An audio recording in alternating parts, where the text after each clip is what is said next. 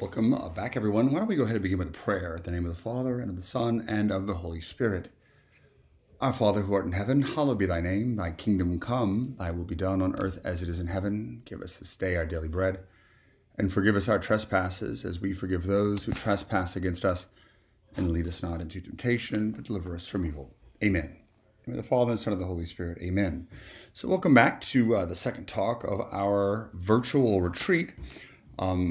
For those who maybe didn't hear the first talk, our theme this Easter season is going to be the heart as a home, sort of looking at the human heart, the center of our being, as a home for others, where we can welcome them, make them feel safe, and where we hopefully can also find a home in the heart of others, not only humans, but also ultimately in Jesus and in the heart of the Father.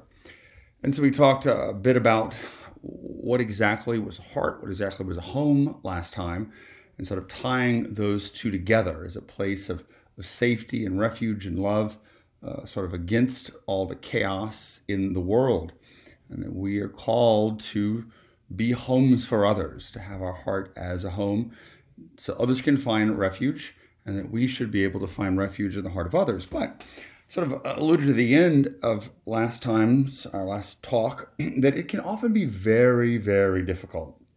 It can be hard, particularly to allow ourselves to be received or to welcome into someone's heart.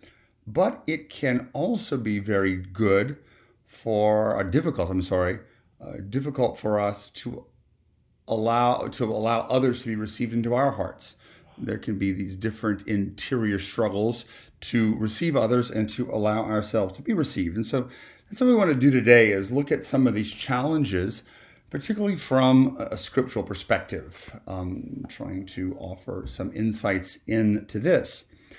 Now, I cannot cover all the bases, of course, but hopefully some of the struggles or the trials that we have of finding a home in others' hearts, or allowing others to find a home in ours, will speak to your heart. Maybe you'll be able to see yourself or others you know in this. So the first one is this, and I think it's quite often difficult for people who have never known a home, who've never really had a place to call home. It can be very difficult for them to allow themselves to be loved and to receive in a heart. Maybe we call this like orphan syndrome. Encounter a lot of people out there who see themselves as orphans, sort of abandoned, forgotten, with no place to call home, no anchor. They feel they're sort of wandering throughout the world. Now, this can come from a number of different reasons, most often from our childhood, from our family of origins. Maybe, you come from a divorced family, your father abandoned you, particularly different types of trauma, particularly sexual trauma, can lead to this feeling of being an orphan, of not having a home, and therefore sort of feeling very forgotten, very abandoned, unloved and unlovable, and possibly sort of even powerless. You maybe have searched for a home, searched for a place to find love, but have been unable to do so. And so this individual who feels like they are an orphan finds it very difficult to know their identity. Often feels like they're wandering through the world, wandering through the earth, very lost and unstable, unable to find a home. But also, the truth is, there's always that flip side for the person who feels they're an orphan, is they really don't know what home is like, often can find it difficult to make their heart a home for other people. I feel like that as an orphan, they've never had a home. How can I be a home, or how can my heart be a home for others? And that presents its own challenge. And so because of this, as I said, that there can be a lack of identity. If you think you're an orphan, you really don't know yourself as a son or a daughter. You can't understand that gift of childhood, of the relationship that should be there. And so as a result, it's hard to be secure. It's hard to really feel safe. The person who is an orphan is sort of abandoned to the darkness and the chaos and their constant threats that are coming from there. So if you can't be secure, then fear and anxiety can take over. And it often can lead to an individual sort of becoming very, very tough, wanting to fend for themselves, putting walls up, wanting to do it by themselves, trusting in others because they've been abandoned by them, and really doing their best to rely on their own strength. Now, the worst, though, is an individual who feels they have been orphaned or abandoned by God, who cannot see God as their father as a result of different struggles or trials they or people they love have gone through in their own lives. So it's that orphan syndrome. And to a degree, I'm sure all of us have felt that in our own lives. And as a result, it's very difficult to find a home in other people or to create a home for others.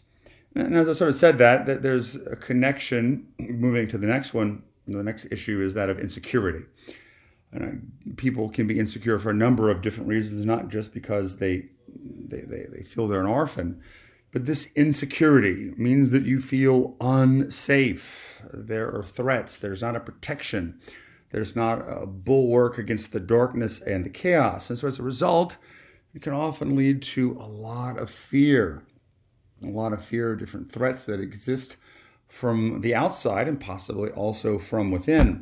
And as a result, leading to a lot of anxiety and interior tension. Now, these can be a number of different fears. It can be sort of like a generalized fear, but more specifically, it can be a fear of rejection or abandonment, particularly if you didn't know a home, or maybe you did, but that home wasn't safe.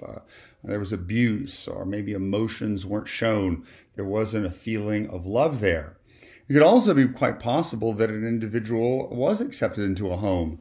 And it could be a physical home or the home of someone else's heart, but was betrayed. That person stabbed them in the back. Or somehow they got hurt and began to question, what exactly has happened here? And so that fear takes hold.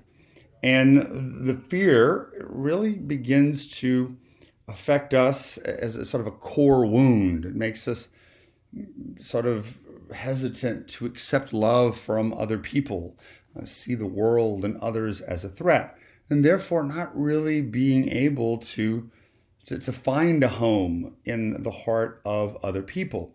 And also being fearful of letting other people in.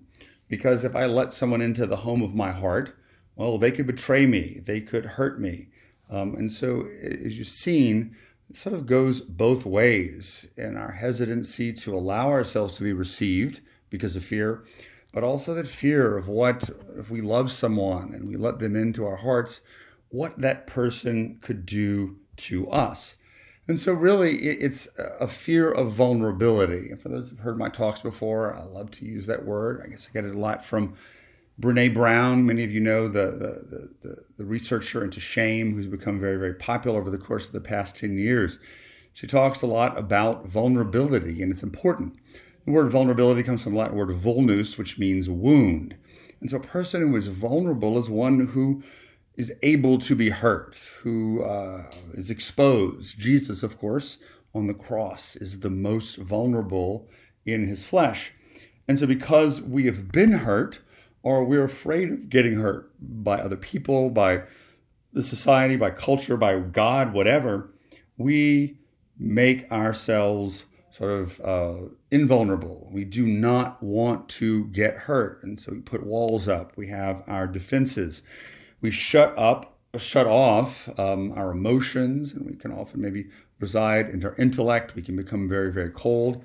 But it all really entails putting walls up around our heart, shutting off those doors of allowing others in to see our hearts as a home, but also not going into other people's hearts, not allowing them to love us and to accept us and to receive us because of that fear. And so we will not let ourselves be loved, and we are scared to take that risk of loving other people because we're afraid of getting hurt. And so as we've seen, there's fear as a result of a lack of security, a lack of having a home, a lack of being formed in our identity, of being sons and daughters, of being children. Children, sort of their identity being formed whenever they do feel safe, whenever they do feel loved. But then we can sort of peel the onion back even further. What often lies at the heart of this insecurity, this lack of feeling safe. There are a number of different things, but sort of going off what I've talked about before and what Brene Brown talks about, big root is the root of shame.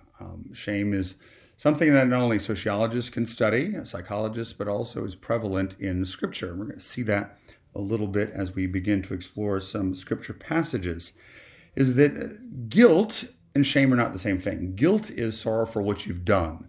I broke a window, so I feel guilty and I ask for forgiveness. Shame is sorrow for who you are. It's about your identity.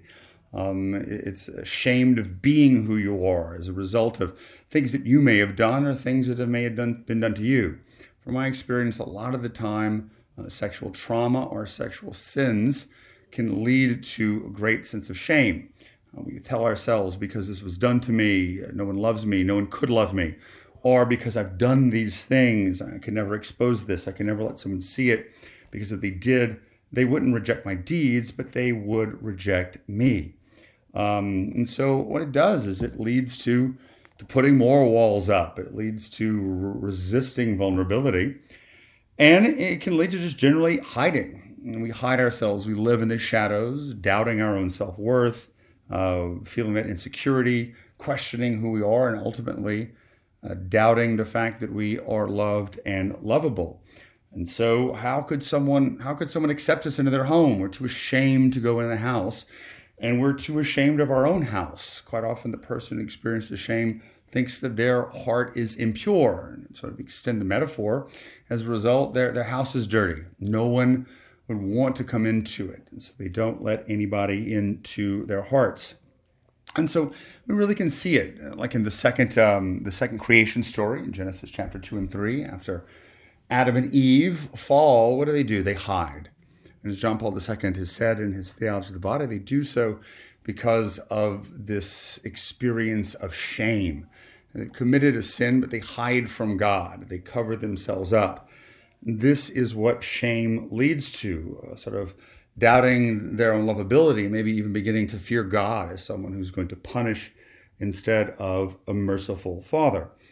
And so we hide. We do not enter the home of others or the heart of others, and we don't let any other people enter into our hearts. I really do want to encourage people who are interested in the topic of shame or vulnerability to be able to look up some of the work of Brene Brown. And I know a lot of the times this topic of shame will come up with or in the Blessed Is She podcasts or the different writings that comes from that source. It's something that a lot of people really do experience. And what it does is it cripples our ability to love and to allow ourselves to be loved, because through it, we begin to tell lies about ourselves. From this wound, a lie comes up that says we're not loved, we're not lovable, we will not be accepted into the heart of another, or we cannot accept others. So what I want to do, though, is sort of focusing really on this idea of shame, is to spend some time exploring different scripture passages. Over my time as a priest and doing a lot of spiritual direction, there have been a handful of passages from the Gospels that really have jumped out at me as important for understanding this reality of home and of shame and of identity and security. And so what I'd like to do is just take a brief moment to look at about 5 of them, and hopefully you could choose the one or the ones that you want to be the source of your own meditation. The first is one that we talked about as a church just a few weeks ago before Easter, and that's John chapter 4, the tale or the account of the Samaritan woman. We know the woman went out to draw water at noon. Why? Because she didn't want to go when the crowds were there. Because she was ashamed. She wanted to hide because of the lifestyle she was living, as Jesus points out, those 5 husbands that she had. And so she's been listening to the accuser in her own mind, in her own heart. You are no good. You're unworthy. People are going to judge you. And so when she's there, of course, she reaches and encounters Jesus, who's not there to judge, but who comes as the true bridegroom who speaks to her heart. He acknowledges her sin, but shows her mercy. and shows her love, shows her who she truly is.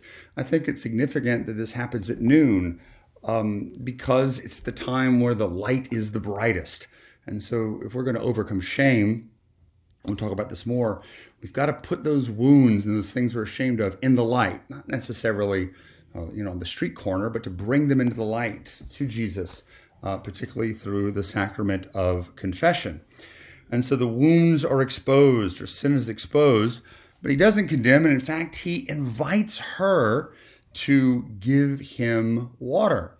And what is that? That's a gesture of welcome, for her to welcome him into her own home and her own heart, and in the same way that he receives her into his own heart, into the home of his heart. So there's that reciprocity there, and that showing her, like, listen, I forgive you. You are worthy. Your heart is a home. I'm willing to receive you, and thus restoring her dignity and casting out her shame. There's so much more we could look at that, but of course we don't have a tremendous amount of time.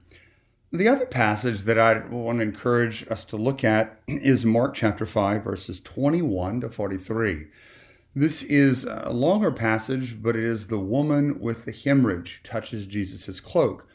But it's situated within a larger story, and that is the healing of Jairus' daughter.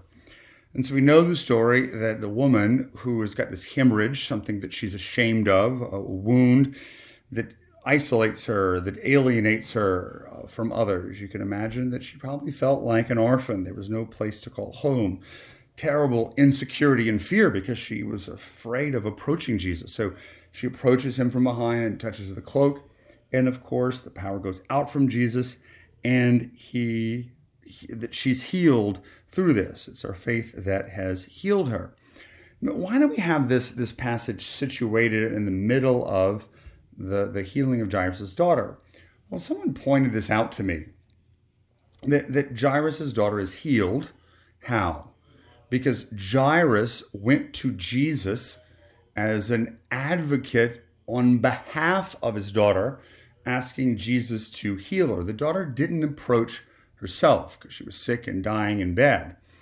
And so this daughter had her father as an advocate to plead on her behalf. Well, this other woman, the one with the hemorrhage, who comes through her healing to know herself as a daughter, to know the love of the Father for her, has no advocate. She has no advocate for her. So she's kind of like that orphan. She's abandoned. But she is healed, and through that comes to realize that maybe you could say that she shouldn't be listening to the accuser, but that God himself is her advocate. He is the one who shows his mercy through Christ, and she is healed. And that even though we don't feel that we may have an advocate or a father on earth, we feel that we're orphans, we've got to be assured that we do have a Father in heaven, and to be able to step out in faith and ask for healing. And so Jesus, in that, restores not only her bodily health, but restores her identity and casts away the shame. The third story is Luke chapter 19, verses 1 to 10. And that's the story of Zacchaeus, the tax collector. You remember that he's a tax collector, and tax collectors in Jesus' time were the Jews who were employed by the Romans to collect taxes from their own people. They were seen as traitors, and they often extorted their own people for their own well-being. And so he's cast off. I mean, this is a guy who no one loves, who's probably filled with shame, very isolated from his own people, maybe feels like an orphan. So he gets in the tree, and Jesus sees him and says, I want to come to your house. I must stay at your house today. And so Jesus sort of invites himself. And so obviously the connection to having your heart as a home is here. Zacchaeus probably felt very unworthy to receive Jesus, but Jesus still wanted to go. And as a result, what does Zacchaeus say? Listen, if I've hurt anybody, I'm going to make it up. I'm going to pay it back fourfold, or whatever he ends up saying. Jesus doesn't care. He wants to come into our houses. He wants to come into our homes. And that he himself is going to be the one that offers the grace to be able to purify our homes. It leads to this deeper conversion. And then although we feel unworthy, the person who's going to really clean our homes and our hearts is going to be Jesus. There's a famous passage from St. Therese, one of my favorites, whenever she talks about our own fallenness and our own weakness. She says that one of the best things you can do is when you're feeling the worst about yourself, the most unworthy, is that's the time to make a home in your heart for Jesus when you feel the most insecure. Because when we're the weakest and we're the most fallen is when he wants to come to reside in our hearts. Because if we think we're all perfect and good and eligible, well, then we're not going to really want Jesus in our hearts because we're going to be filled with our own pride. And so to be like Zacchaeus, the tax collector, and to have our hearts open to receive Jesus. Number 4, it's not necessarily a passage, but we can look at John chapter 20, but it is an example of St. Mary Magdalene. It's something I've thought about a lot. Again, we're not too sure of her origins. We know that she at least was a sinner, certainly experienced a fair amount of shame. There's always been a tradition, illusion of her being involved in sexual sins. But because she's forgiven, she receives a lot of mercy. She turns that into a tremendous love for Jesus. And so you could really say that Mary Magdalene, through her conversion, made a home in her heart for Jesus. But you could still imagine that at times she doubted that she compared herself, the shame took over and she felt insecure. Maybe fell into the compare and despair. Look at all these other women. Look at the Blessed Virgin Mary who are around Jesus. And how could he love me? How could my heart be a home for him? And it speaks to a lot of us who maybe feel the same thing, that we're not good enough, that we're not holy enough, that our hearts are not able to receive others, or we're not able to be received because of the shame, the experience, and things in the past.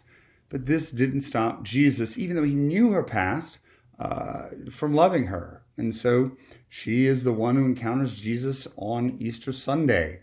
And he knows her name. He calls her name. He loves her. He respects her and establishes that identity. In the same way the Lord knows our name. There's nothing to be ashamed of, that he indeed does want to make a home in our hearts. Now, of course, in that passage, as she tries to cling on, he says, do not touch me. I've not yet ascended to my Father. That ultimately Jesus' true home is with the Father in heaven.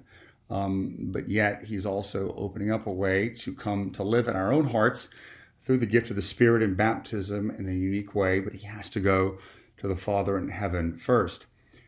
And then fifth and finally, it's my favorite passage from the Gospels, Luke chapter 15, the prodigal son. I mean, how better can we understand home, and particularly the heart as a home? Here is that younger son who takes his inheritance and goes off and spends it on sinful things, but then converts after doing all this stuff and in great shame sort of goes back to the Father.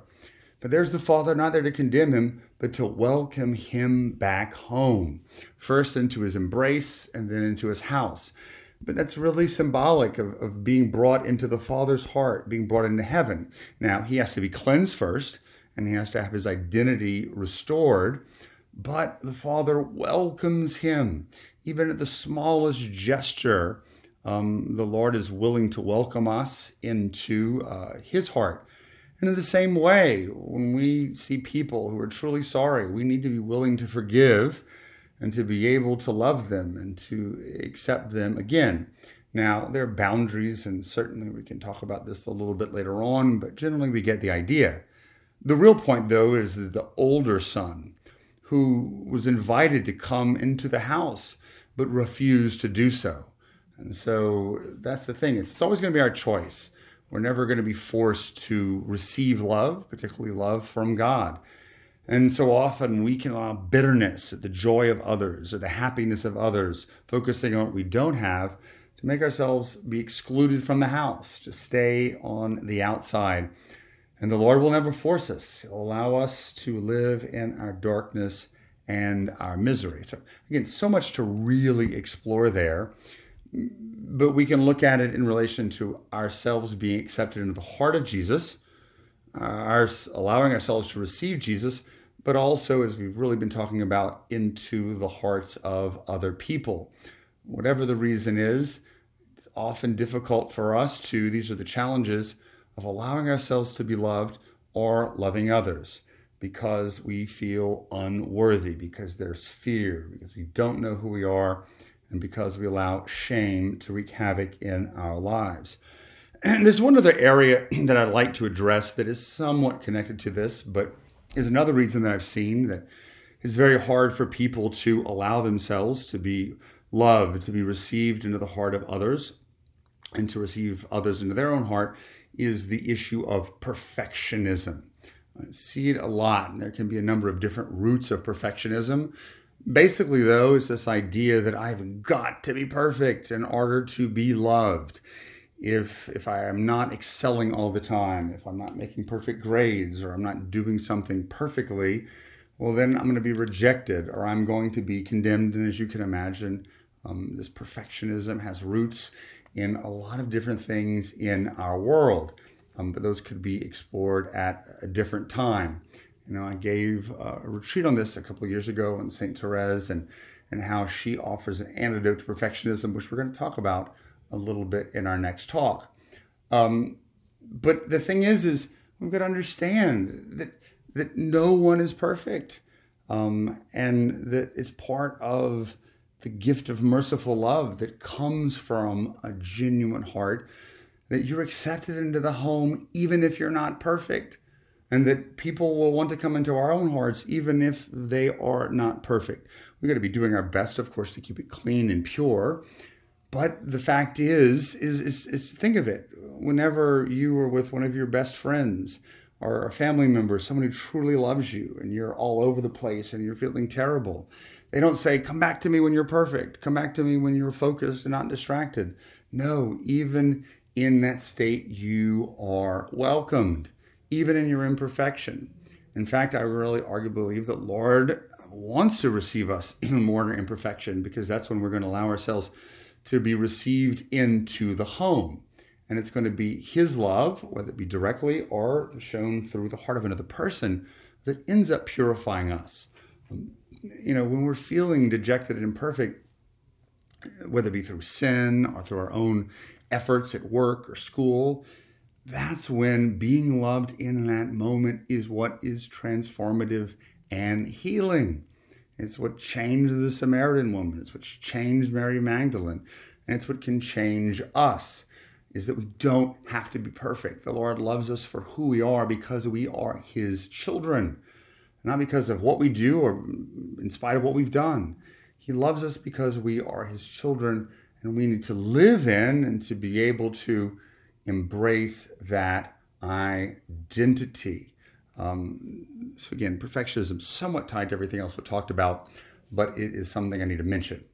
So wrapping up this talk about certain obstacles that we all face in allowing ourselves to enter the heart of another and be loved and to know love from there, or to allow others into our own hearts, I want to give you some homework. The first is this: to ask ourselves, why are we hesitant to allow ourselves to be loved by others, to allow ourselves to be received in the hearts of others? Is it something that we talked about today, or is it potentially another reason to really take that and ask the Lord to bring it into light? On the flip side, why are we hesitant to love others? Why are we hesitant to open our doors and welcome others, particularly those maybe the Lord has given to us, into our homes, to offer them safety and refuge and love? And then finally, take any one of the 5 passages that I gave, spend some time until the next talk meditating on them. You can meditate on a little bit of each one of them, or if one of them really struck you, take time and really, if you want to insert yourself into the passage, if there's one line that jumps out at you, use that as a point of meditation as we pass that into the next talk, which is going to be ways that we can learn to allow ourselves to be loved and to be welcomed into the hearts of other people, and to allow others to come into our own hearts. So I want to thank you for joining me for this talk, and I look forward to joining me and the sisters too for the rest of our retreat. Glory be to the Father, and to the Son, and to the Holy Spirit, as it was in the beginning, is now, and ever shall be, world without end. Amen.